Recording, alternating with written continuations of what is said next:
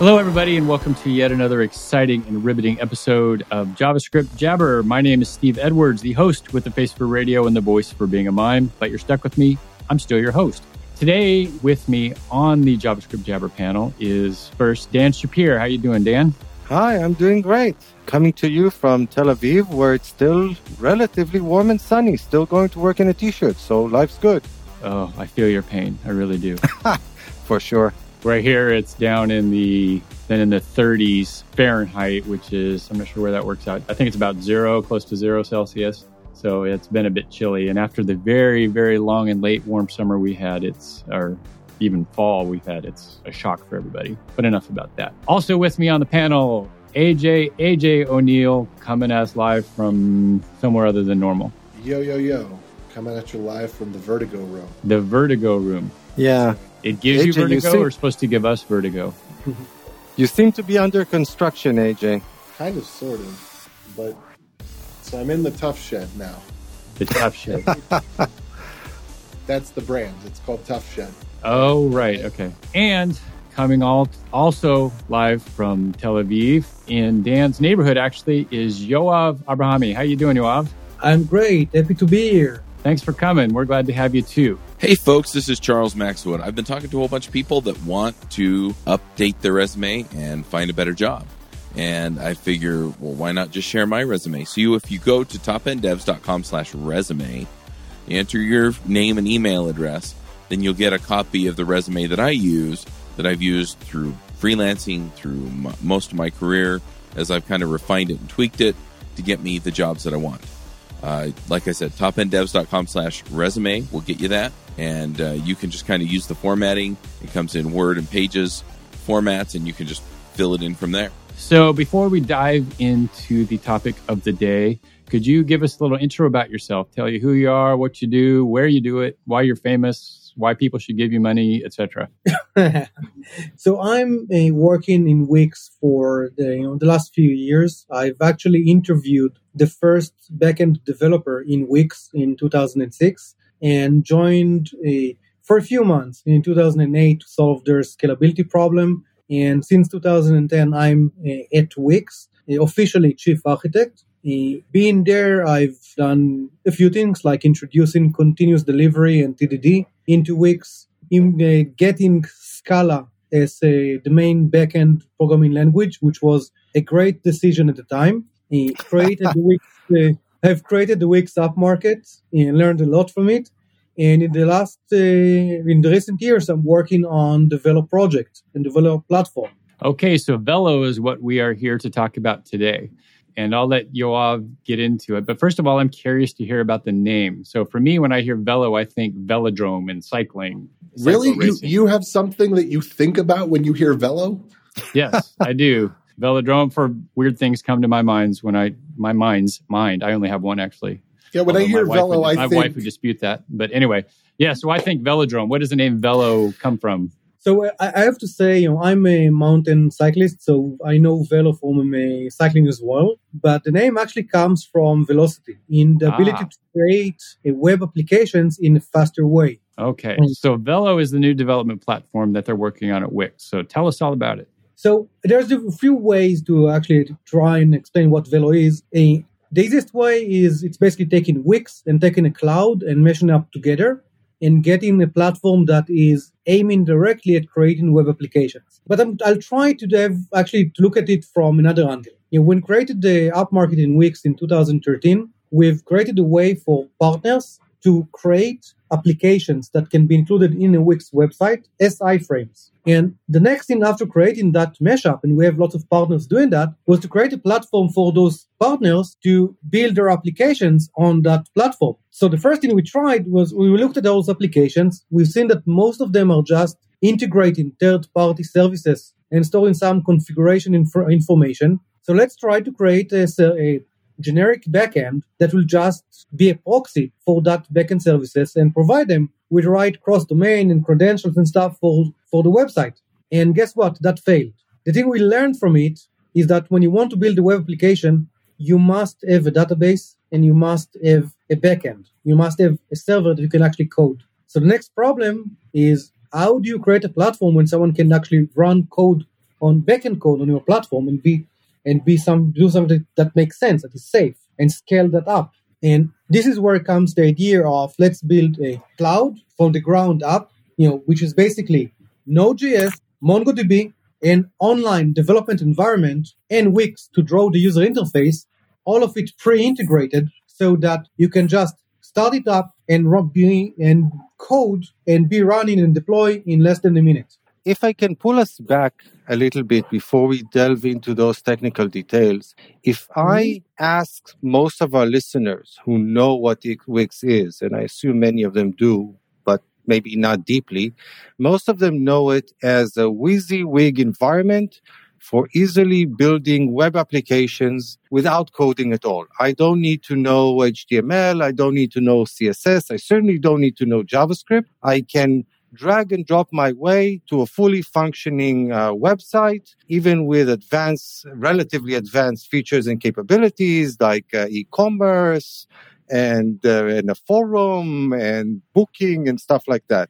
And you're talking to us about a development platform. Now, you came at it from the direction of the app market, which is the way to extend the Wix environment with additional functionality beyond that provided by Wix. But why would a WYSIWYG platform be a development platform? Like, what's the motivation here? So that is a very good question. Let's look at the market of building frontends. On one side, we have tools that build websites. Shopify, Webflow, Wix, and all kinds of other platforms. Those tools solve a real problem. When you want to build a website, you need to take care of lots of different concerns. You need to take care of things like performance and CDN and SSL, web security, being responsive, GDPR, PII, cookies, accessibility, and the list just goes long and longer and longer, and each year it becomes more and more complicated to build a website. So if you don't have a platform, you have a problem. Now, on the other end, we have developers, and they're getting requirements to build things like, let's say, renew your insurance, the ability for your customers to renew their car insurance, or your ability to go into your bank website and transfer money. Now, a lot of those things are actually customer-facing. Those are customer-facing applications. They still need the same support you get from a website. So you still need to think about GDPR and accessibility and web security and responsive and CDN and all of those other concerns. But you need also to code your business logic. You need the ability to connect to your backend services and build that application.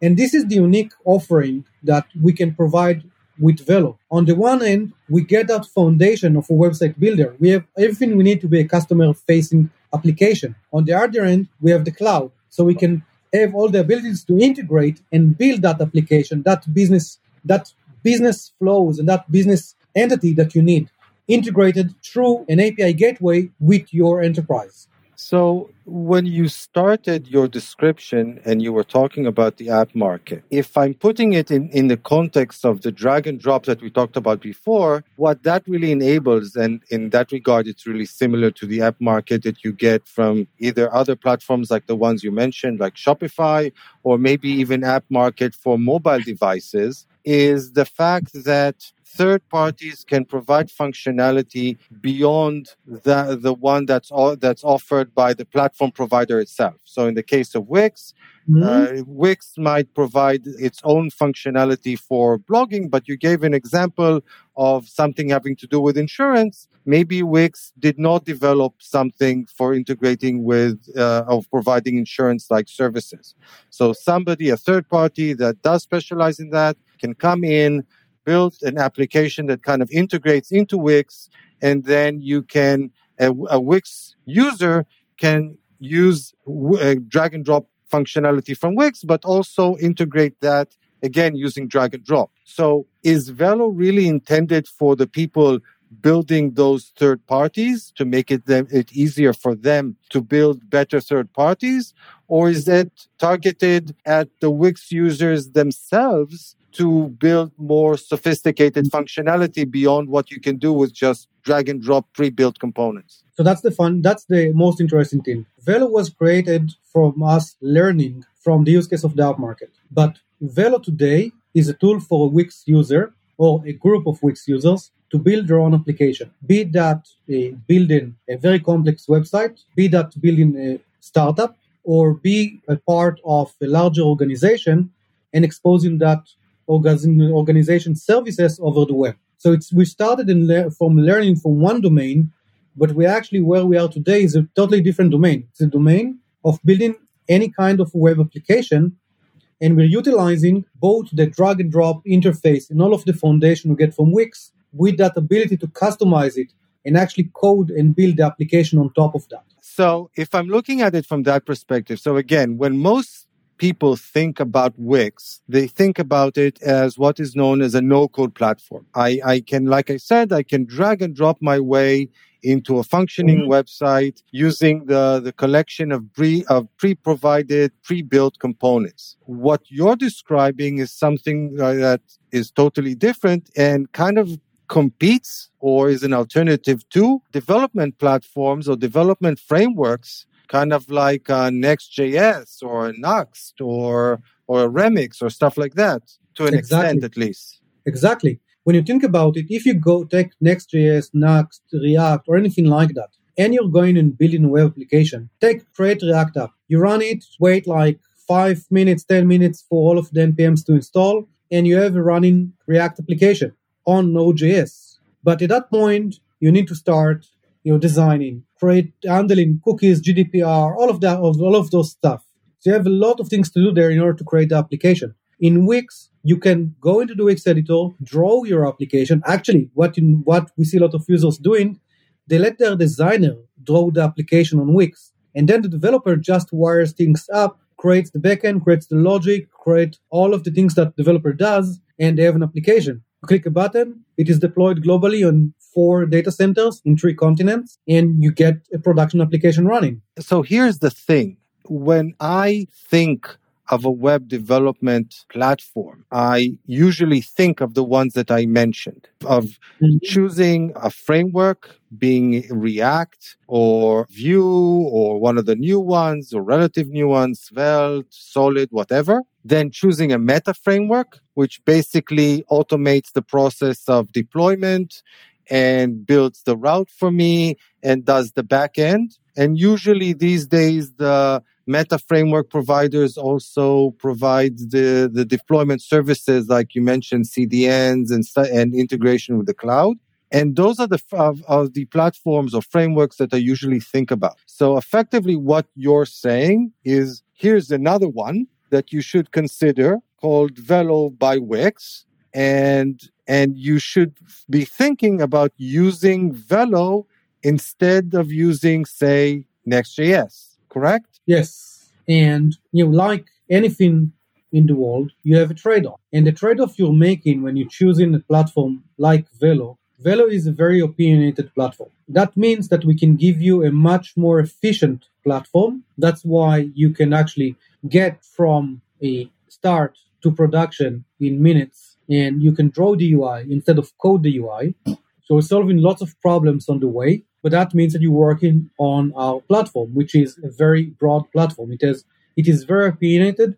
You're up to the level that up until about a month ago, your only option of using our platform was using our own online IDE, even to that level of having everything pre-integrated. By the way, today we've opened that, or a month ago we've opened that. But I still believe that at the end of the day, a Velo application or web application must be deployed on the Wix platform. It can't be deployed somewhere else. Yes, that is right. And that is, again, one of our advantages. By having the application deployed on the Wix cloud, it means that we can manage all the aspects of the lifecycle of the application. It means that we can make sure that it gets the best service in terms of media, CDN, traffic, in different geographies. It means that we can automatically update the application as regulations change or as browser change. We can always roll out more optimizations into the application in a seamless way. And that's what it means to be a managed service. You get a lot of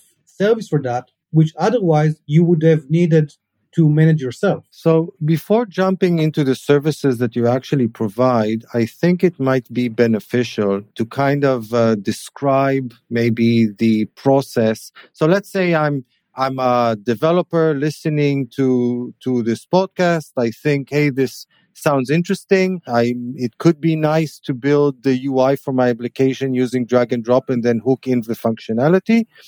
But how do I try it out? How do I go about it? What does the process, like you mentioned, if I'm doing React, there's the Create React app. If I'm doing Next.js, they have the way to create a new project.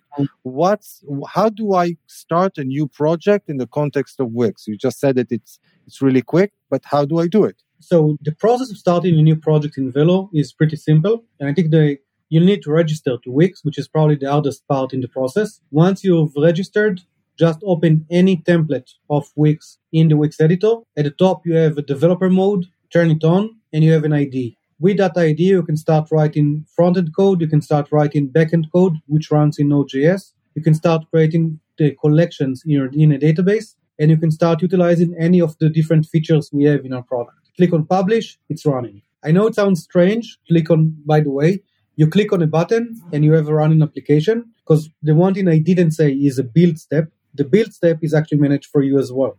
So when you click on Publish, your application is running in a matter of less than a second. And the code that I write, do I write it in JavaScript, in TypeScript? What do I write it in? So the code you write is JavaScript, both front end and back end. And the one thing that is a little bit different is that you cannot use the DOM directly. You use our own abstraction on top of it, the Wix components. Because when you think about it, when you use Wix, you draw the UI. So you drag buttons, you drag inputs, you drag boxes, you drag galleries, you drag any kind of element on the page. And once you do that, you get an ID for each of those elements. So for instance, if you want to, on a click of a button to change an image, you would do on the button on click, and then maybe the image.src equals something. And both would be accessed through Wix API. To be honest, it isn't that strange because, again, when I'm coding in using a framework like React or like Vue, the idea is usually not to directly access the DOM. You use whatever services those frameworks provide, whether it's React, so you use JSX, or whether it's Angular or Vue and you use their templating languages. You can circumvent the framework and go directly to the DOM if you want to when you're using these frameworks, but it's usually not recommended. You do it when, as a sort of an escape hatch, usually, like when for some reason the indirection layer that you have in place isn't sufficient and you need some functionality that isn't exposed. If I understand, though, correctly what you're saying, then in the context of Velo, it's not that you shouldn't directly access the DOM. It's that you cannot directly access the DOM, at least directly or in an easy way. Well, Velo is built so that you will not access the DOM. However, like anything else, there is an escape route. You can actually create a web component, and when you do a web component, you have full access to the DOM. It actually runs native on the page. So you have the flexibility. But I guess that in most cases, you actually, again, you don't want that because you want to work with the APIs of the various Wix components that you put on the page using that drag and drop capability. Exactly. And by the way, the reason why you want to use the components is simply because it's the most effective way to build a user interface. You just think about creating any kind of application. How much effort are you placing in positioning your different inputs and groups and titles in the right place, choosing the CSS, choosing the right formats, the right borders, the right margins, all of this stuff. In Wix, you can do all of that in the user interface with direct feedback. You just draw the stuff. And you can even let your designer do that, directly on Wix. Yeah, so that's the reason that most people who do work in those frameworks usually use some sort of a design system which kind of enforces certain layouts and certain design choices like fonts, borders, colors, etc. You usually try to avoid customizing them manually for each and every component. Yeah, that's the right way. And when you use Wix, you get in something which is equivalent. All of our components are actually you can call them a design system, but in fact they're much more flexible than a design system because you have a lot more control on the look and feel of those components. So can you give an example of some of the components? I mean, I assume there are the obvious ones like a button or a text block, but what do you have beyond that? So let's see which components we have. So we have, of course, text and image and a gallery, which is very rich gallery component with lots of options. Obviously, video, music, shapes, buttons, groups. We have a repeater component, which you can design one instance of the repeater, and for each item in data that you provide to it, it would repeat that representation as many times as you want. You can use that in a flex layout or a grid layout. You have a mega menu, which you can design when it opens, you can design each tab individually. There is a tab component. There is a full suite of input components, like a text input, a drop down, and so on, checkboxes, slider, and rating component. Of course, you can use an iframe. You can create your own using a web component. I think there is something around over 100 different components in the Wix environment. And I guess that some of the components are fairly advanced. Like if I'm thinking about, I know that Wix has functionality for e-commerce and, like I said, for booking and events and stuff like that. Do these also constitute components, or are they built from smaller components? How does it work? So let's first talk about the business solutions in Wix before going into how you track them in the editor itself. We have introduced about a month ago. By the way, about a month and a half ago, we had our first developer conference in New York for Wix. In that conference, we've introduced 3 new products. One of them is our ecom platform. The Wix ecom platform is taking our different business applications in the space of booking, events, ecom, and connecting them all together so that in one cart, you can actually check out with both an event, a booking of an appointment, and a product. That's, by the way, something that I don't think I've seen with any other competitor. On top of that, we've added lots of extension points into our different business solutions, from the ability to connect your own payment provider to customize tax, customize what's called additional payments on a cart, and so on. There's we call those SPIs, service programming interfaces, kind of the vice versa of APIs. And they allow you to go into Velo and write basically a JavaScript function that would implement a certain API and then have the Wix business applications call that when they need it. For instance, to create your own custom payment solution, let's say you're doing a game and you want to have your own game coin and allow people to check out in your store with your own game coin, you can do that. So all of those are constitute into our business API, starting from a simple CRM solution, a global payment solution, stores, booking is 3 different products, appointments, courses, and always forget the third one. Events is another 3 products that are connected there, which is you have events, tickets, sit-in plan, and so on. And all of that is connected together. Now, when you use any of those applications in Wix, you get a ready-made user interface for the full application. That comes from the Wix no-code product. So when you do a store on Wix or a booking solution on Wix, you get the product gallery or the service gallery and the service page and all the checkout flow. And if you have both of them, of course, it's unified checkout flow. And when you're using Velo, you can then customize that experience. You get more options to customize and extend those experiences. So you can start doing some really, really cool stuff. Now, you mentioned, and again, I'm kind of jumping back and forth as things occur to me. You mentioned the Velo code runs both on the front end and on the back end. Now, in the front end, I guess it's kind of easy to understand. I mean, I think you kind of described it, that it's a development model that's kind of similar to working with the DOM, that I can, let's say, if I have a button element, I can connect the JavaScript function to the click event handler and run functionality on the client side that I think is fairly straightforward. And then I can, once I intercepted that click event, I can modify various properties, I guess something like the background color of the button or the text in a text box or whatever. But you also mentioned that I can run code in the backend. And that usually involves interacting with various other services or reading and writing stuff to database. I know that AJ, for example, is like a fan of certain databases. Remind me which databases you like, AJ? Primarily just Postgres and SQLite,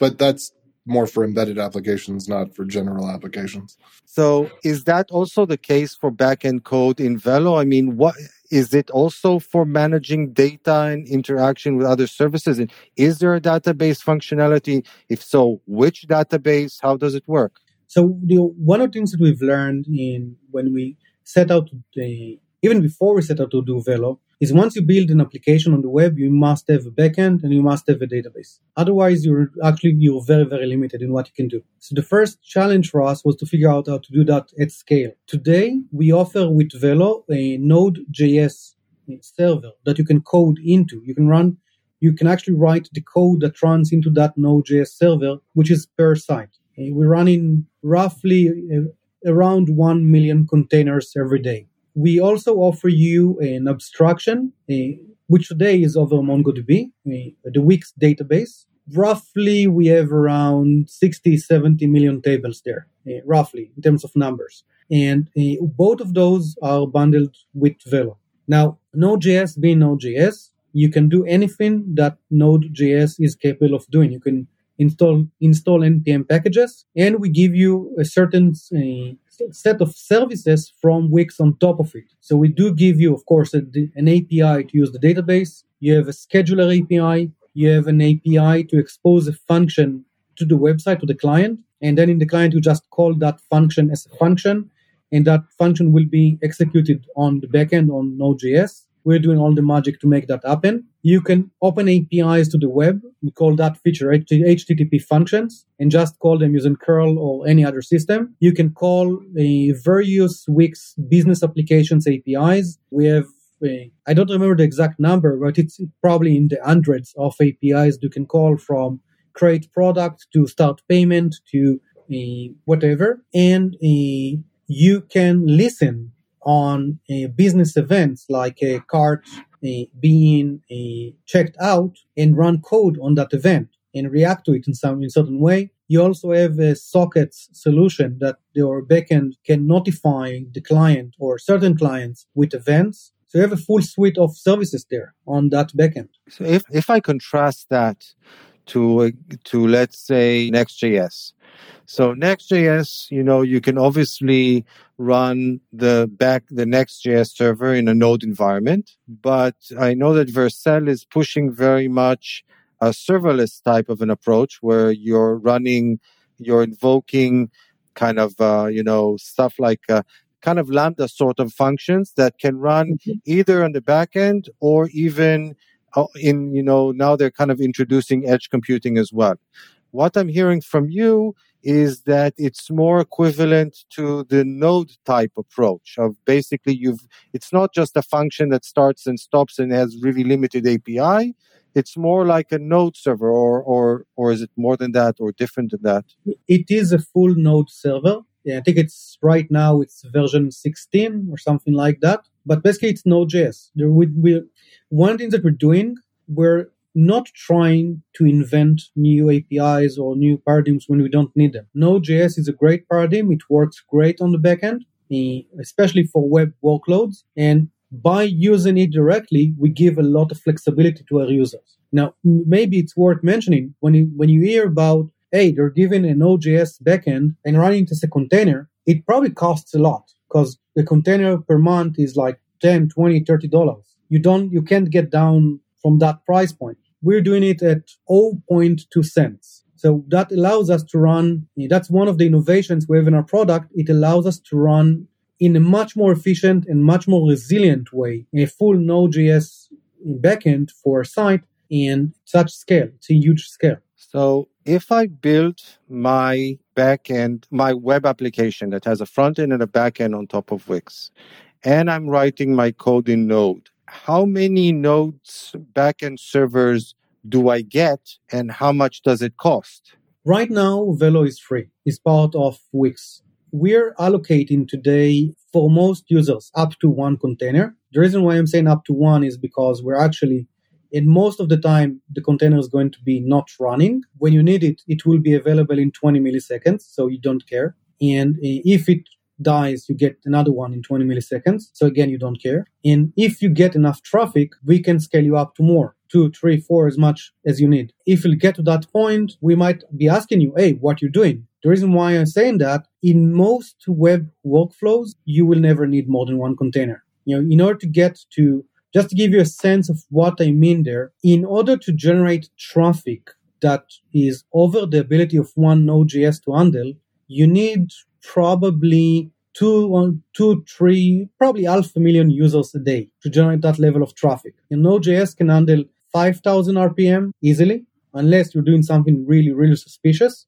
And to generate 5,000 RPM, you need probably 500,000 people for a regular web workload. If you're doing something different, which is something that requires more, we have the capability to give you that. And we have all the infrastructure to have a full, full elastic solution on the backend. Basically, you get the way it would work is that you have a scaling group that is allocated to the site, and we know how to allocate the resources. AJ, that kind of resonates with what you keep telling us about the fact that you can, you like to run your node servers on DigitalOcean and basically just use that one node server to handle as many users as you're ever likely to get.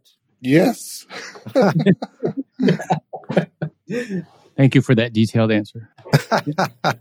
And you said that in terms of database, you've implemented a layer above, you said Mongo, I think, MongoDB you said? Yes. Right now we have a layer on top of MongoDB, but we also have a way, again, it's an SPI, a way for you to plug your own database backend. So if you need a different kind of engine, MySQL, Postgres, SQL Server, Spanner, BigQuery, anything like that, we have an open source adapter that you can install on your cloud. It exposes APIs that we know how to call. And once you do that, from the Wix side, it will look like a native Wix database. But the actual data would be stored and managed on your database. So you can go and do whatever optimizations you need. We can talk about regulations if you need to store your data in a specific location, or if you want your data to be in your own project and owned by you and not stored on Wix.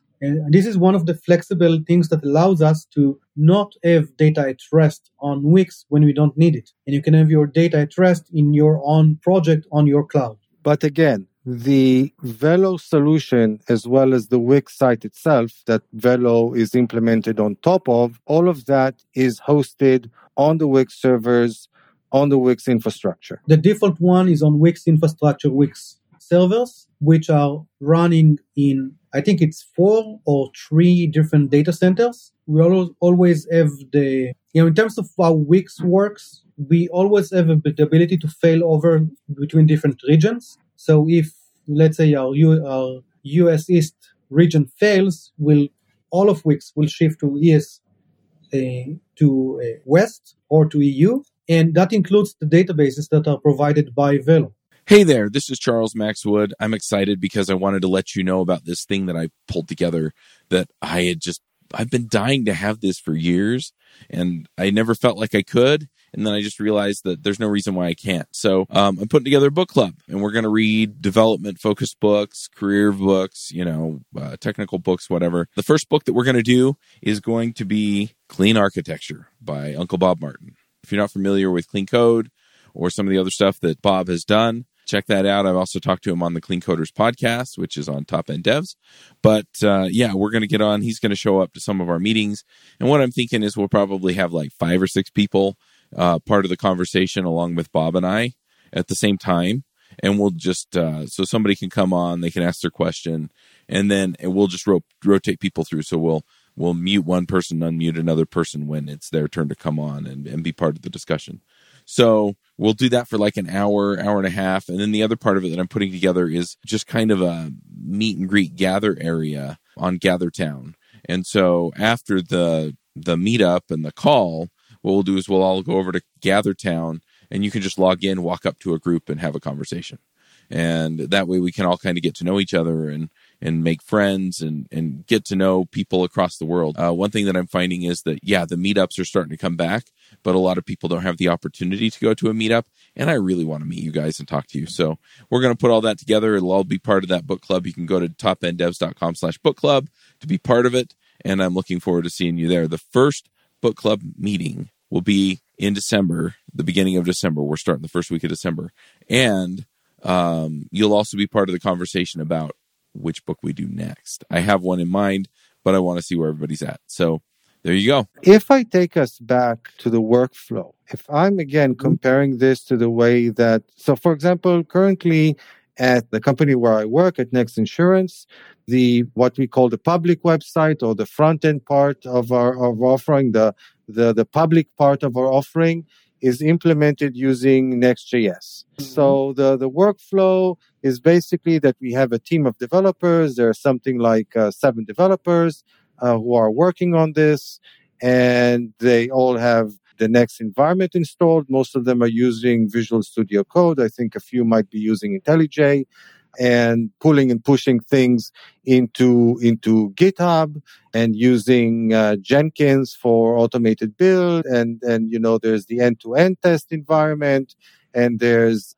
using Cypress for end-to-end tests and stuff. And it's fairly standard and straightforward configuration. If I'm working in the Wix environment, how much am I using Wix tools versus how much do I use the standard tools like the one or the commonplace or the open source tools like the ones I just described? Just before I answer that, you said you have in your team 7 developers, right? In that particular team, yes, I think yes, 6 or 7. And how many designers?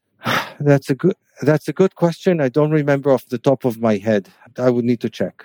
I don't remember. I don't work with the designers usually, so I'm less concerned with that part. I understand, but the reason why I'm asking is because those designers are actually part of your team. The development team is starting from design, not from development. Oh yeah, for sure. They get designs built on Figma, and they need to implement them in code. Yeah, exactly. So the workflow using Velo is different. There are some similarities and some different things. The most important difference is that the designer is part or can be part of your development cycle itself. The designer can actually use the Wix editor and implement their designs on Wix. They will still use Figma. Figma is probably the best design creation tool. It's amazing. I'm using it myself. But then when you need to implement the design, instead of the designer explaining to the developer, and then the developer needs to implement that, and the designer needs to go and check that they implement it in the right way, all of that end over and back and forth goes away.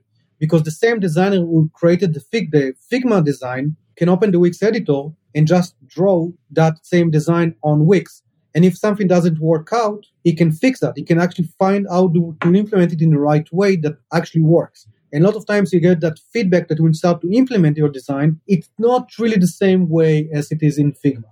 So that is one big difference from how you work in regular teams, or let's say non-Wix solution. From that point, you have a choice on Wix. The developers can choose to work online in the Wix online editor with all of the tool chain that we provide at Wix. But they have also another option that we introduced about a month ago. They can connect that same project to Git, and then they can go and check out the code from GitHub, use their own any ID, use the Wix CLI, create their own preview versions, and then run them through a CI pipeline with Puppeteer or any other testing tools like that. And then they have a command in the Wix CLI to actually do the deployment, which is basically equivalent to clicking the Wix publish button, with one major difference is that the version that is actually written, both of the code and the UI in your Git commit, is the one that's going to be created and deployed in Wix. So what you get with that is that a very similar workflow for the developers in that case from what they're used to doing, but you get the benefit that you also have a pipeline for the designer to join that. And if you're thinking about the type of companies or the type of solutions or the type of offering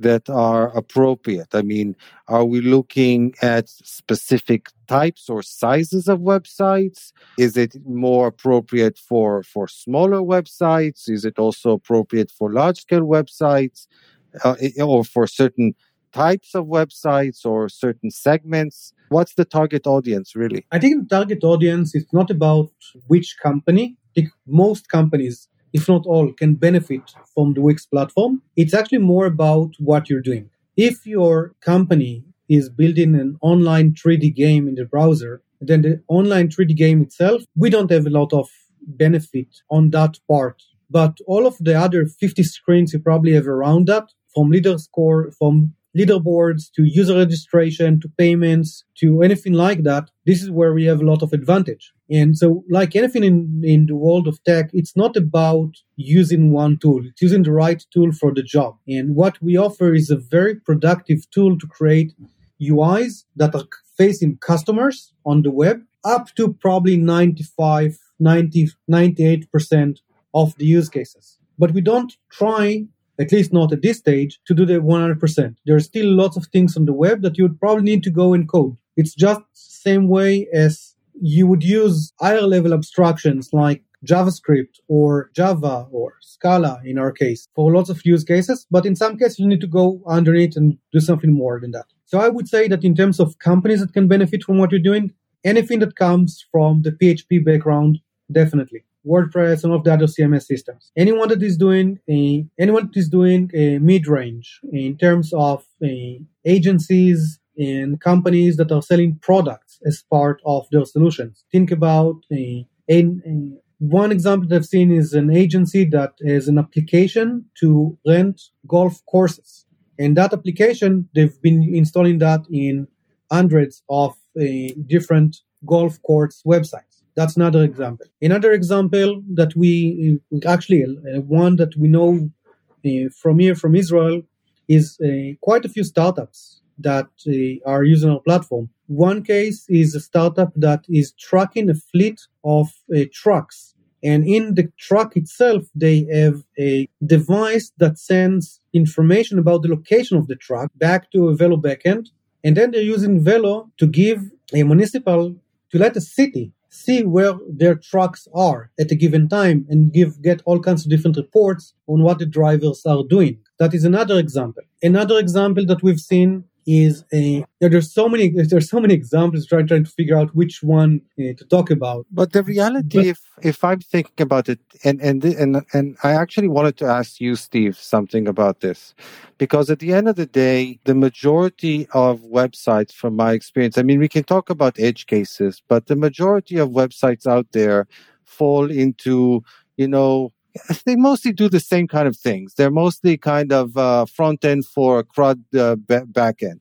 You read stuff from a database and display it as some sort of a list or table or whatever, or a form, and the user fills in the form, and the data gets saved back to the database. At the end of the day, the data might represent different things, but at the end of the day, it's mostly this. And Steve, I know that you build these kinds of applications a lot. Would you consider something like Velo instead of whatever frameworks you're using today? I think it has something to do with a combination of things, whether it's personality, whether it's skill level, whether it's what you like to do. So the first thought that comes to my mind, I guess, is how I'd like to, or how much I'd like to know about the details of what's going on and control it. So, you see a lot of no-code platforms out there and platforms that people can use who are not skilled to drag and drop and to just create a quick website. They don't know what's going on behind the scenes. That'll drive me bat blank crazy. Can't do that. I like to have control over my data, about how it's being stored, how it's being associated, and so on. So the best analogy that I can give that illustrates what I'm talking about is from a language standpoint. And I may have given this before, so apologies if you've heard this all before. But when I learned foreign languages, for instance, when I learned Spanish when I was growing up, there's two ways that you can learn language, general for the most part, that I've seen people learn languages like that. One is to take a language course and learn your verbs, your nouns, how you conjugate all your verbs, the different forms, your vocabulary, all the different structures. And then you take that as a structure and put it together. Versus someone who learns like what we'd call conversational Spanish. They learn the phrases. They learn, what's commonly used. How can you have a conversation with somebody? What are the basic words? And then you could sort of learn from there. I couldn't do the conversational. I got to know the details. I got to be able to control the nitty gritty, what's going on behind the scenes. And when I first got into the front end JavaScript apps, I liked the ideas of the headless CMSs, right? Contentful, Sanity, Butter, there's a bazillion out there now. And they work to a certain extent in that they allow you to control your data structures and your modeling and so on. But when it comes to a hardcore CRUD app, maybe some sort of management portal, data management portal, I don't like them because there's too many things I want to be able to control on the back end. So not sure if this is answering your question, but for someone who has specific skills and abilities and technology familiarities, I prefer to stay with what I know, and have the control over them versus maybe using a technology that I don't like or like dealing with or so on. For instance, at the beginning, you mentioned you're using Mongo as a database for something like this. And Mongo has its pros and cons. And AJ and I have gone back and forth on this multiple times. I think his quote, and maybe he's changed over the years, is, I really don't know of any use case where you need Mongo. I can speak from personal experience with the app that I use on a daily basis and other platforms that we've dealt with, such as Form.io. It's been a while since we've had Travis on, where that comes into play. And it's useful because of dynamic structure of the data and being able to adapt for that. But other than that, I really haven't seen any benefits to it just because of my day-to-day use of it. In our particular work application, sure, it's great. There's a specific reason for it. But something like Mongo would sort of scare me off. And again, it could be just my lack of familiarity with it. If I were to get more familiar with it, then I would be more comfortable. But just being the person that I am and wanting the nitty-gritty detail control, I'd have to think about it. A question about that to you, though, Steve, because on the one hand, what you're saying totally resonates with me because I often take that same approach. But on the other hand, when I'm looking at most developers out there, the reality is that a lot of them don't, they might say that they want to control the nitty-gritty, but at the end of the day, most of them don't know the nitty-gritty. For example, all those developers who are working on top of Next.js, for example, do they know how Next.js exactly implements the routing? Do they know how React actually updates the DOM? They're supposed to not use DOM access directly. They're supposed to go through React, but do they know how React works? And they use React these days because that's what they were taught at the boot camp. But if they now go and work for some other shop, maybe that shop might be using Vue. I mean, you're using Vue these days, but if push comes to shove, then you needed to, make ends meet. Would you not go and work for somebody just because they're not using Vue? Not at all. In fact, I was in that situation a couple of years ago when I was interviewing in about 2020. I went through a whole raft of interviews, and I actually interviewed for a couple of positions where I would have been using React.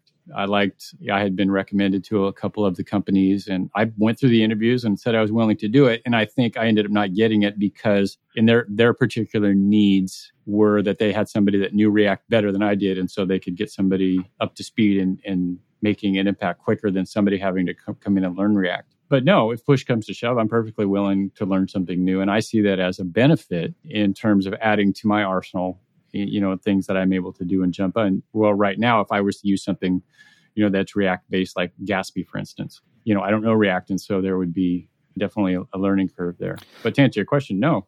I have no problem with getting in and learning something new. And if you got to do it, you got to do it. So my point basically is, and I think, by the way, that Yoav, that this is a real challenge for Wix in this context, and I'll get to it in a minute. But my point is that in a lot of ways, when you think about Wix, and it's not surprising because that's the brand that Wix has built over such a long time and invested a lot of money in building this brand.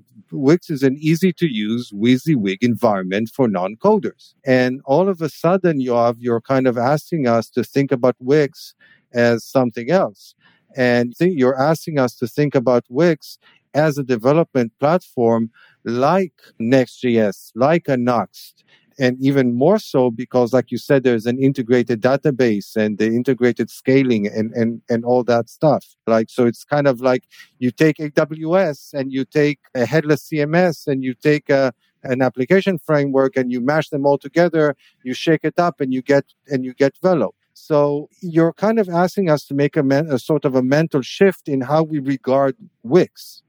So it's not really surprising to me that you get a bit of a pushback from Steve, because basically what Steve is really saying is, I don't want to be using a WYSIWYG environment, a no-code WYSIWYG environment. I want to be writing the code. And I'm trying to say it more bluntly, I think, being Israeli, than how Steve might say it. But correct me if I'm wrong and misrepresenting you, Steve. Yeah, but again, that's just a personal thing. That's how my personality works, how my thought processes work. I'm, as with any tool that's put out there, there's no tool that's going to be put out there that's going to make everybody happy. And that's the nice thing about having a variety of tools, whether it's somebody that just does it all in the WYSIWYG and it does for you versus someone who likes to piece things together. So as to the challenge that you're speaking of in terms of changing, Wix from it was known for this and now we're going to do this. Yeah, sure, that'd be a challenge. You might find that you get more people who are coming. It's like, dang, I've always wanted to do this and have a little more control,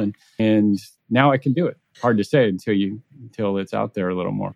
When you look back at our industry for the last 40 years, we are shifting from building our own everything, from computers and data centers, then to just computers in renting data centers, then to managed VMs with EC2, and then to serverless with solutions around 2014. And when shifting more and more workloads to the clouds and going upstream, always going and upstream and into more managed, more opinionated, and higher abstractions. And I think Velo, in that regard, is the next step in that evolution, where in 5 years ago, you would have built you wouldn't even have containers. You just start maybe with a container. And 10 years ago, you'd use VMs. And 20 years ago, you'd build your own computer.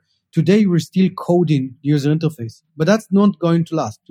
Coding the user interface is going to, I don't know if it within now with Velo or 5 years from now or 10 years from now, but we're going to become much more efficient with much more opinionated platforms. And same goes for where you do our backend, your database, and all of the other concerns. So I think you're kind of comparing apples and tyrannosaurs here, because when we talk about the path to virtualization, it's the same CPU cycles that were happening. Well, Today, I could build my own computer, I could plug it into the wall, and there's no difference between the capability that I have doing that versus using a virtual machine. There's no difference. I mean, other than that, I get more capacity at a lower cost if I plug my computer into the wall, but then I have the issues of the reliability. I have to disagree, AJ. I'm going to push back on you on your pushback, because you're absolutely correct that as long as your computer runs fine, then there is no difference. But if there's a problem with your computer, if your fan goes, then you're going to have downtime. Whereas when you work in a virtualized environment, but this is not the important part. Why is it not? If you want to update your operating system, you're going to have downtime. All of these scenarios are solved by virtualization. But I could just swap one computer for another. But the point is that they're compatible. The point is that I was getting at is that it's a standard, right? Once you get to the point of running Node, everything that's underneath of it doesn't matter, and you have full control. Right? Whether I want to put another hard drive in a physical computer or whether I want to attach a storage volume, it's essentially the same thing.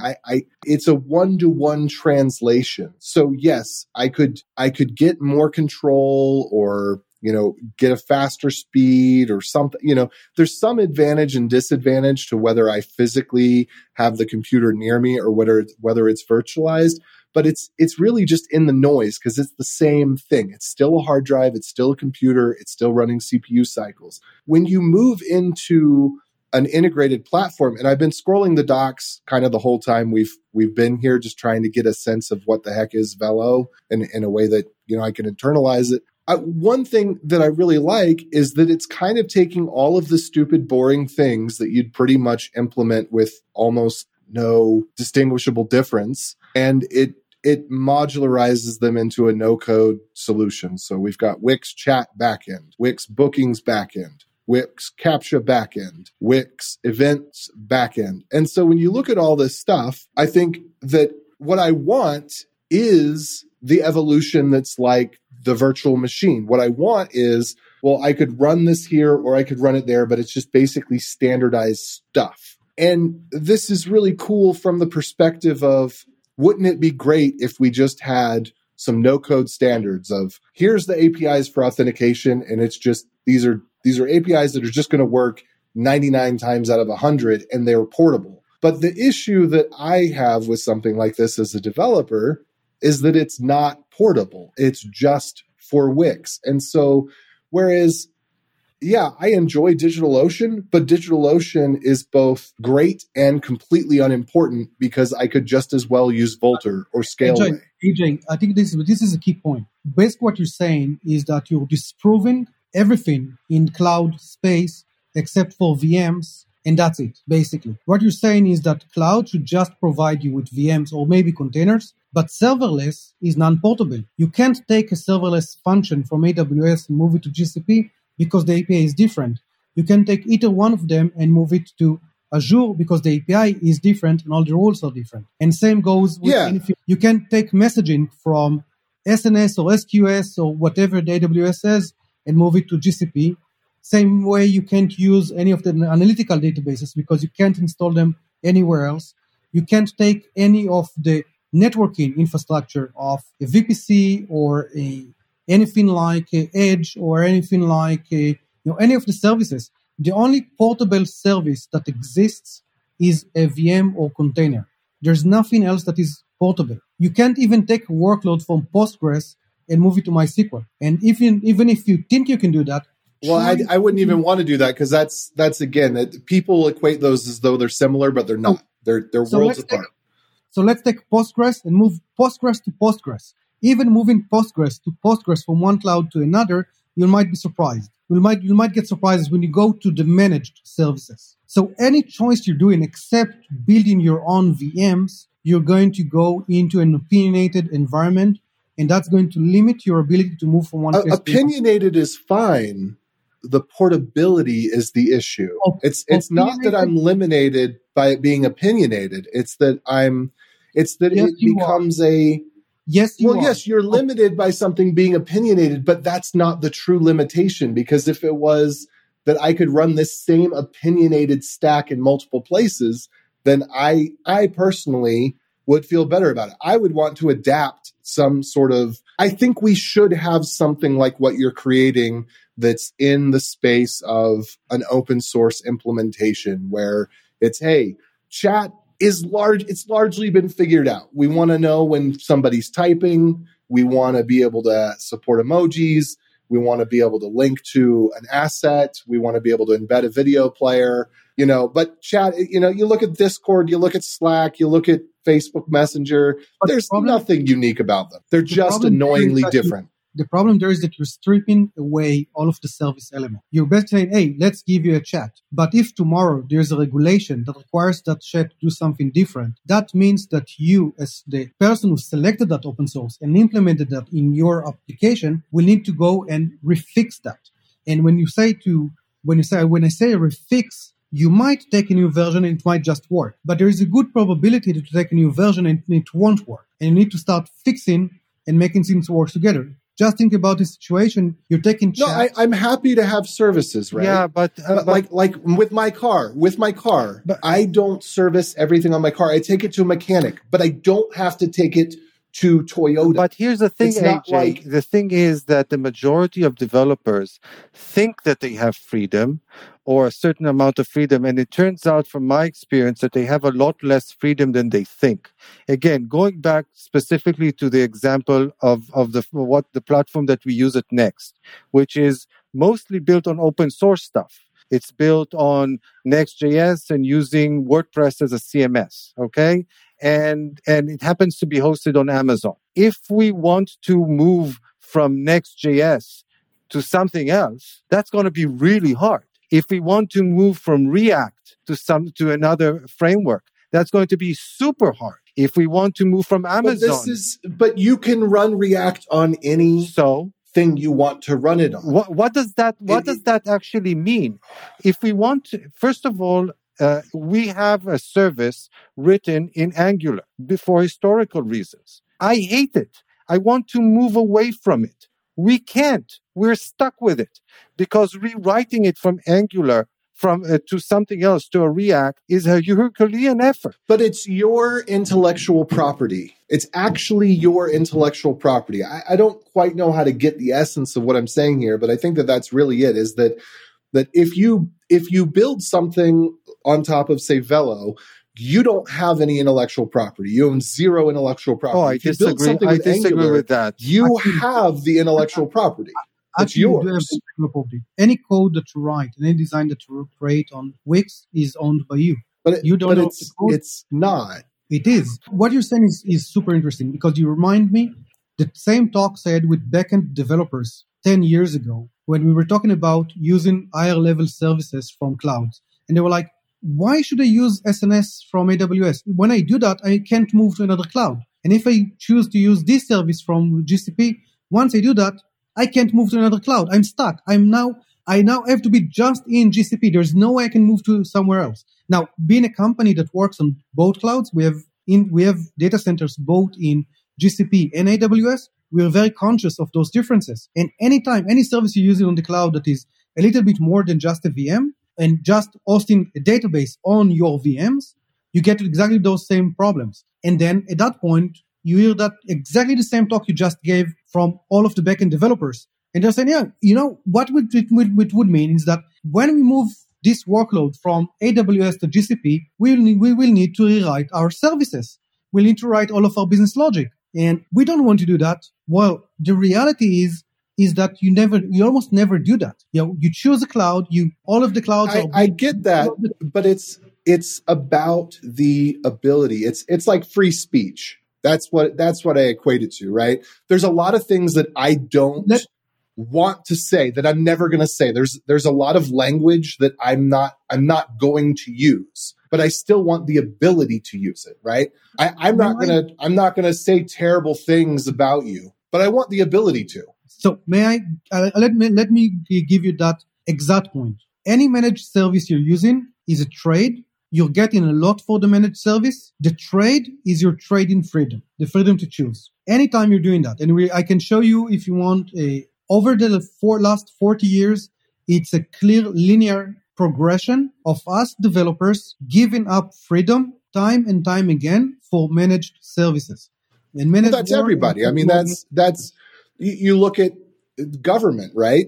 Oh, in the world, people are giving up more and more freedoms every day to let government do something for them. This is a human trend. We will always sacrifice for convenience. There will come a day when the Black Mirror episodes are all true. It's the price of modernity because we're getting ever more sophisticated services that we cannot provide ourselves. In the old days, we would get water from the well. These days, I like to open the faucet and get water directly through the pipes. But I need the government or the water company or whomever to manage my pipes for me. I gave up a certain amount of freedom. Used to have. But you didn't give up any freedom. You could still draw a well yourself if you. Not in Israel. Not in Israel. You can't. You're not allowed. Well, I mean, but you didn't give that up. You didn't give it up. You simply chose an option. I mean, you could still go if you want to. You can still and go. Likewise, you don't get water and then boil it. And likewise, you don't have to use Wix. You can use something else. You know that when you use Wix, it's kind of like you're trading your freedom to dig a well and draw your water from the well for getting pipes and to your kitchen to the kitchen sink. I don't think that analogy works well because you could still. So, for example, let's take solar energy, right? If you want to get off the grid, and you've got the battery, whatever, you can, at the point where the electricity connects to your house, you could technically, although I think not legally, disconnect the city power and it's a plug and play system. You could plug in the solar and the batteries and have that be sustained in your house, in theory. I'm not going to argue libertarian ideology. Basically, what I'm saying is that all solutions out there, and I do agree with Yoav here, that you're trading freedom for convenience. With Velo, you're certainly getting a higher level of abstraction than most frameworks provide you with today. Certainly with everything having to do with building the user interface. And it's definitely tied to the Wix platform. So is development for iOS, by the way. You have to go to the Apple I. I'll add two things here. What you're getting is you're getting greater velocity for development at a lower price. That's what you're getting. And it does mean that your application, or a good part of it, is running and tied to the Wix APIs. Now, you could, if you really want, you can take our own API for the front end and create another implementation for it and then run it whenever you want. The things that are not portable and never are portable is when you get a business service. When you get a payment platform or an e-commerce platform, you can always port to another platform, but it will be a different API. And that means you're going to do an effort in porting from one to another. But that's life. You get a service, you get a payment provider. You can integrate with Stripe directly, or with PayPal, or with someone else. And each one of them has different API. There's no standard payment provider API. And there's a good reason for it, by the way, because they're different. Same goes for e-com. The Wix API for e-com and the Shopify API for e-com and the BigCommerce API for e-com are different, because those are different platforms with different advantages. But you could, on the UI, the backend, it's Node.js, it's standard. The database, it's an ORM layer on top of the database. You can create your own implementation. Front end, you can create an open source implementation and host it wherever you want. But when you want to get the full shebang, the full managed service, and get that gain of both price and velocity, this is where you're running on the Wix platform. That's why we can deliver that advantage. Again, I don't think that that's necessarily bad. I'm just saying that it's not the thing that I prefer as a developer that likes to have a sense that the intellectual property that I create is owned by me. But again, I'm going to your idea of intellectual property. When I think of the intellectual property that's of interest for me, when I develop, let's say, an application using React, it's not the nitty-gritty of using this hook or that hook or creating this JSX or that JSX. It's the algorithm, it's the business logic. And that I can take with me, no problem. If I can give the analogy, and again, I'll be using, incorrect time constraints, but it's just good for an analogy. Let's say that developing an application from scratch in React takes me for a certain React platform, let's say for Next.js, takes me, let's say, 2 months. But since it's now portable, quote unquote, because it's in React, and let's say I want to move it to Remix because I decided I dislike Vercel, let's say it's going to take me now 2 weeks because I can take a lot of the React stuff that I did. I don't really need to re-implement it from scratch, but still I have effort because they're not the same. With Wix, if I want to move it from Wix to Remix, it's going to take me the full 2 months of a total rewrite. But the upfront cost would have only taken me 2 days. So the question is, do I want to pay 2 days now and maybe 2 months later, or 2 months upfront and potentially 2 weeks later? That's the way that I see it. And this is the classic vertical integration versus horizontal componentization, right? This is the IBM versus the Apple model. This is, and this is what Apple does too, right? Apple first partners with somebody so that it gets its development time down. So, they partner with somebody to create CPU chips, for example, Motorola. And then eventually they either buy Motorola so that they're exclusively producing the chips for them, which I think is what they did when they created the iPhone. I think that they bought their old Motorola team from the 80s that Motorola was selling off. And then they fully integrate, and it's a sliding scale of intellectual property. In the beginning, they had no intellectual property in that space. they leverage someone else to gain expertise and get intellectual property in the areas that were more open, designing the phone at all. And then once they had accomplished that, then they went back and then they got the intellectual property for the chip itself.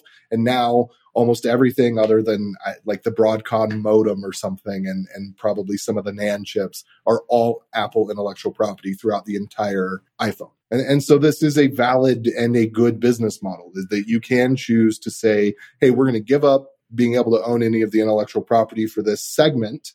We're going to partner and componentize instead.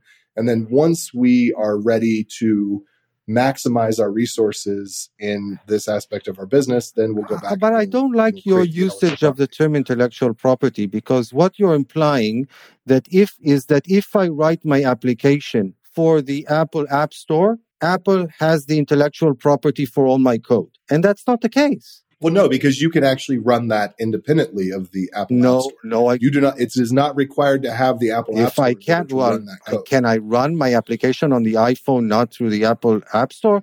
Maybe technically, but not practically. Sure, and that's so that's why a lot of people want those frameworks that will do it on both. The concept of intellectual property is a legal one. So I totally agree with you that once I write my application on top of Velo, I can't run my application anywhere else unless I do a full rewrite. I totally agree with you on that. I disagree with you with the statement that means that Wix owns the intellectual property for my software. That's not the case. But you don't have the intellectual property because it is Wix's intellectual property. What do you mean I don't have the intellectual property? The business logic because that I implemented. Because the predominant pieces, so very tiny sliver, the business logic that's the important part. Sure, that's yours, but it's not portable. I agree. But this whole argument is maybe a little bit mute because I'm saying that for me, and really this is back on two things. One, what I consider to be a false comparison of the evolution of virtual machines, because I consider that to be entirely one-to-one the whole way through. And even to this day, you can still just take something off the shelf. You can go to Walmart and you can run the same software that you can run in the cloud, and you can have the same configuration parameters. So that was one argument. The second argument was more. That's not true today. You can, but it is. You can make a serverless function run in your machine in your house. You don't have the capability. Maybe with a test server, but nothing real that really would work.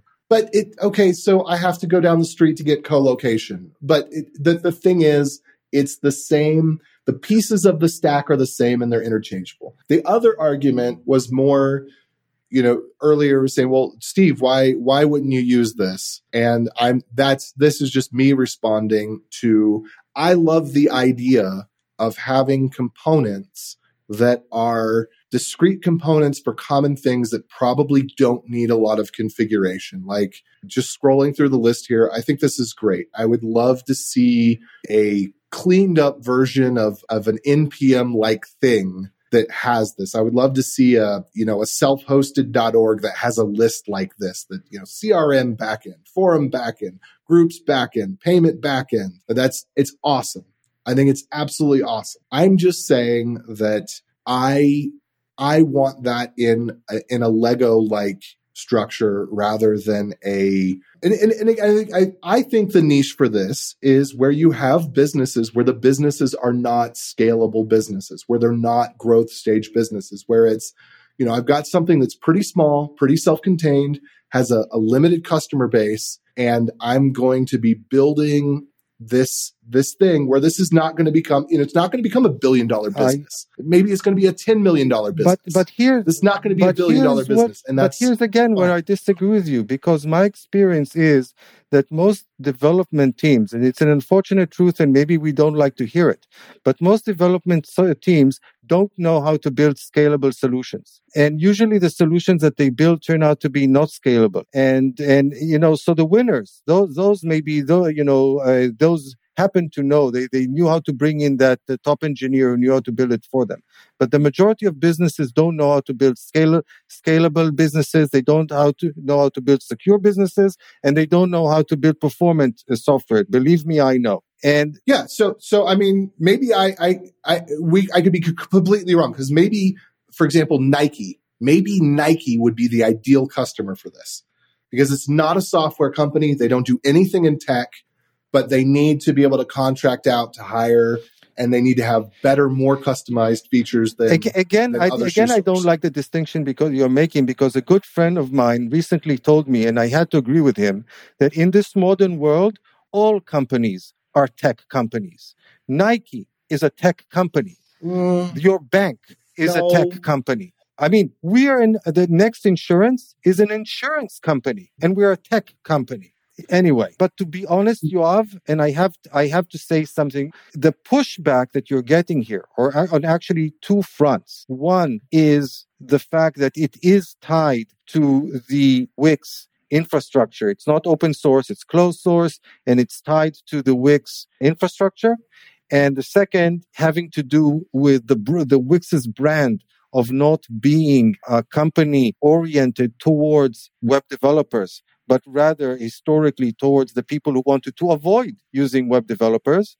Those are two big pushbacks that you're going to need to contend with in order to make Velo succeed.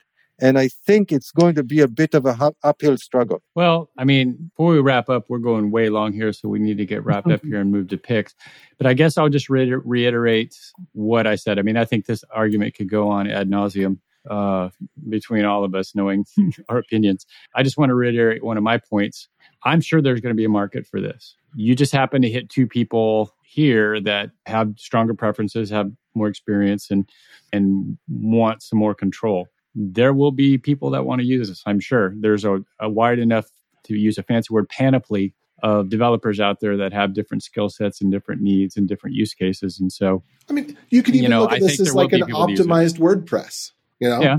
I mean, WordPress has a billion plugins, and they're all crap. Here you've got 100 plugins, and they're probably really high quality and work really well. So, all right, with that, we will wrap it up and move on to picks. As much as I know we could talk about this for another hour and a half. Have you ever wished that you had a group of people that were just as passionate about writing code as you are? I know I did. I did that for most of my career. I'd go to the meetups. I'd try and create other opportunities. And it was just really hard, right? The meetups, I got some of that, but they were only like once or twice a month. And it was just really hard to find that group of people that I connected with and really wanted to, talk about code a lot, right? I mean, I love writing code. I think it's the best. And so I've decided to create this community and create it a worldwide community that we can all jump in and do it. So we're going to have 2 workshops every week. One of those or 2 of those every month are going to be Q&A calls, right? Where you can get on, you can ask me or me and another expert questions. The rest of them are going to be focused on different aspects of career or programming or things like that, right? So it'll go anywhere from like deployments and containers all the way up to managing your 401k and negotiating your benefits package. We'll cover all of it, okay? And then we're also going to have meetups every month for your particular technology area. So we have shows about JavaScript, React, Angular, Vue, and so on. We're going to have meetups for all of those things. I'm going to revive the freelancer show. We'll have one about that, right? So you can get started freelancing or continue freelancing if that's where you're at. And I'm working on finding authors who can actually do weekly video tutorials on something for 10 minutes that's related to, again, to those technology areas so that you can stay current, keep growing. So if you're interested, go to topenddevs.com/sign up and you can get in right now for $39. When we're done, that price is going to go up to $75. And the $39 price gets you access to 2 calls per week. The full price at $150, which is going to be $75 over the next few weeks, that price is going to get you access to all of the calls and all of the tutorials and everything else that we put out from Top End Devs, along with member pricing for our remote conferences that are coming up next year. So go check it out, topenddevs.com/sign up. Picks are part of the show where we get to talk about other things than tech, anything that interests us, food, movies, games, or it could be tech. Today, we'll start out with Dan. What do you got for us for picks, Dan? Okay, so my first pick isn't really a pick. It's more of an observation. So the past 2 weeks have been really tumultuous times for the React ecosystem. It's been kind of amusing to see what's happening. So it kind of started out on October 25th with Vercel's first Next.js conference, and where they kind of had a meta person on stage, more or less saying that the future of that Next.js is the future of React. Now, they kind of took back that statement a little bit afterwards, or clarified it and said, oh, no, we actually also love Remix and the other frameworks. But they did say it, and people did hear it. So, and it's also true that Next is the platform that's mostly embracing the React take on the future of web development with React server components and stuff like that. So we had this kind of a statement really positioning Next.js as the future of React in October 25th. And we had kind of like grumblings from the Next.js, from the Remix crowd, for example. But then we got potentially even bigger news on October 31st, when we learned that Shopify is actually buying Remix, and that Remix will now be a part of Shopify, and in fact kind of replacing Hydrogen, which means that whatever Hydrogen was up to October 31st, that's no longer the case. And now Remix is Hydrogen. So really tumultuous times in React land. It will be, and while all this is happening, we've got all these new frameworks coming out of the woodwork and kind of challenging React's dominance, with Quick. We've had Mishko on our show, and with Solid, we've had Ryan on our show. And so, all of these new and interesting frameworks, it's like that Chinese saying, may you live in interesting times. It seems to me that we're definitely living in interesting times. And it will be interesting to see how Wix fits in with Velo in all of this hoopla and whatnot. So that's kind of my first, I don't know if I'd call it a pick. It's like I said, it's more of an observation. My second is also kind of an observation more than a pick. It's the ongoing war in Ukraine, which is still ongoing. We're now kind of heading into winter, which probably means it's going to be a lasting and really painful stalemate for a while they hunker down in the snow. But so we're probably going to be hearing less news about what's going on there. But it doesn't mean that the fighting is over or that the suffering is over, and therefore, as usual, I call upon all our listeners to do whatever they can to help the people in Ukraine through this ordeal. And those would be my observations for today. Thank you, Dan, for picking those observations. All right, AJ, you're next. What do you have for us for picks? I started listening to The Big Short, and that seems pretty interesting and scary. Listening as into the audiobook, not watching the movie. Correct. Did you see the movie, by the way? I have not seen the movie. It's a good movie. I don't know. I was kind of in a fever dream state while I was listening to it. So I heard the first hour or so. So, okay, there is some new flu thing that's going around, it seems. The flu skipped 2 years, and so now it's back with a vengeance, I guess. And so I got it. And at least for me and my wife, it comes with this terrible nagging cough. And so I still have the cough. And sometimes I still just start gagging for no reason. Well, not for no reason, but because of my gag reflex and the cough and everything. Anyway, so I started listening to it while I was in kind of almost fever dream state. It helped me fall asleep. Not to say that it's boring, but just that it was able to engage part of my mind so that I could, so that the other part of my mind could relax and I could conk off. So I need to actually get back into it to see how good it is. And maybe it wasn't that good. Maybe it's just because I was in a fever dream state, but I think it was. I was going to say, saying you could fall asleep to a book isn't exactly the best. I fall asleep. I fall asleep to all sorts of books. Another thing I'm going to pick, two more things. So Mentor Pilot, I also, while I was, in the fever dream state for a couple of days and just looking for anything to engage my mind, I pretty much ran out of all of the watch later stuff I had on YouTube. And then I came across Mentor Pilot, and it's this guy who I think he has 3 or 4 different channels related to being a pilot and flying. But on one of the channels, he just does crash reviews. So think of any of the recent flights, any flight period, really, just the last 20 or 30 years, he'll go through the black box recording. He'll just go through step by step and explain what happened during the flight, what was done well, what were areas that could have been improved by better manufacturing or better pilot action, what the NTSB and FAA recommendations became due to the situation, and why flights are safer today because of what was discovered during the investigations and whatnot. And so it was just really interesting and fascinating to understand how commercial flights work and all the different issues that people that are running commercial flights run into. And then the other thing I'll pick is, and this is going to be somewhat controversial, but the Matt Walsh show. Matt Walsh is a comedian, but a lot of people, especially people that report on him and then pick him up on other news networks, don't know that, because he's very deadpan. And if you were to just watch part of the show or listen to part of the show without understanding that he's a comedian, you could think, what's that internet law where the difference between sarcasm and extremism, you get to a point where if you don't know, you just don't know. I forget as well. I think that's Poe's law. Forget. I just know that on the... Anyway, so he's a...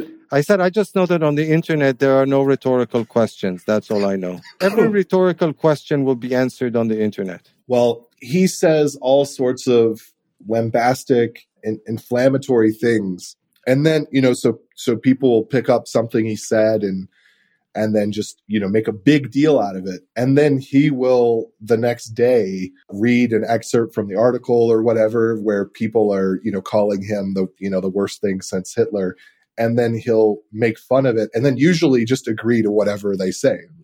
One time he made a comment about anime being literally evil. And then that snowballed into this thing. And then when he gets on the show, he's like, some of you may have noticed that news network such and such, put up on an article because I called everyone who watches anime a Satanist. And you know that everything I say should be taken with the same seriousness and severity. This is absolutely true. And I couldn't stand by it firmer. And I'm glad they picked it up and let the world know. That this is the kind of terrible human being that he is. So anyway, I've enjoyed listening to his podcast because he's so terrible and hilarious. Okay, I will go next with the picks. My picks are, I like to think, the highlight of every episode, but the dad jokes in particular, but I'm sure there are those that will debate that. So I'll start with my dad jokes of the week. Some are better than others, but that's par for the course. So first of all, simple question. How do you spell the word candy with only 2 letters, C and Y? Dan has a confused look on his think face. That's a joke better written than said out loud. Yes, you sort of have to visualize it. I'll give you that much. So what is worse than a box that contains venomous snakes? A box that should contain venomous snakes.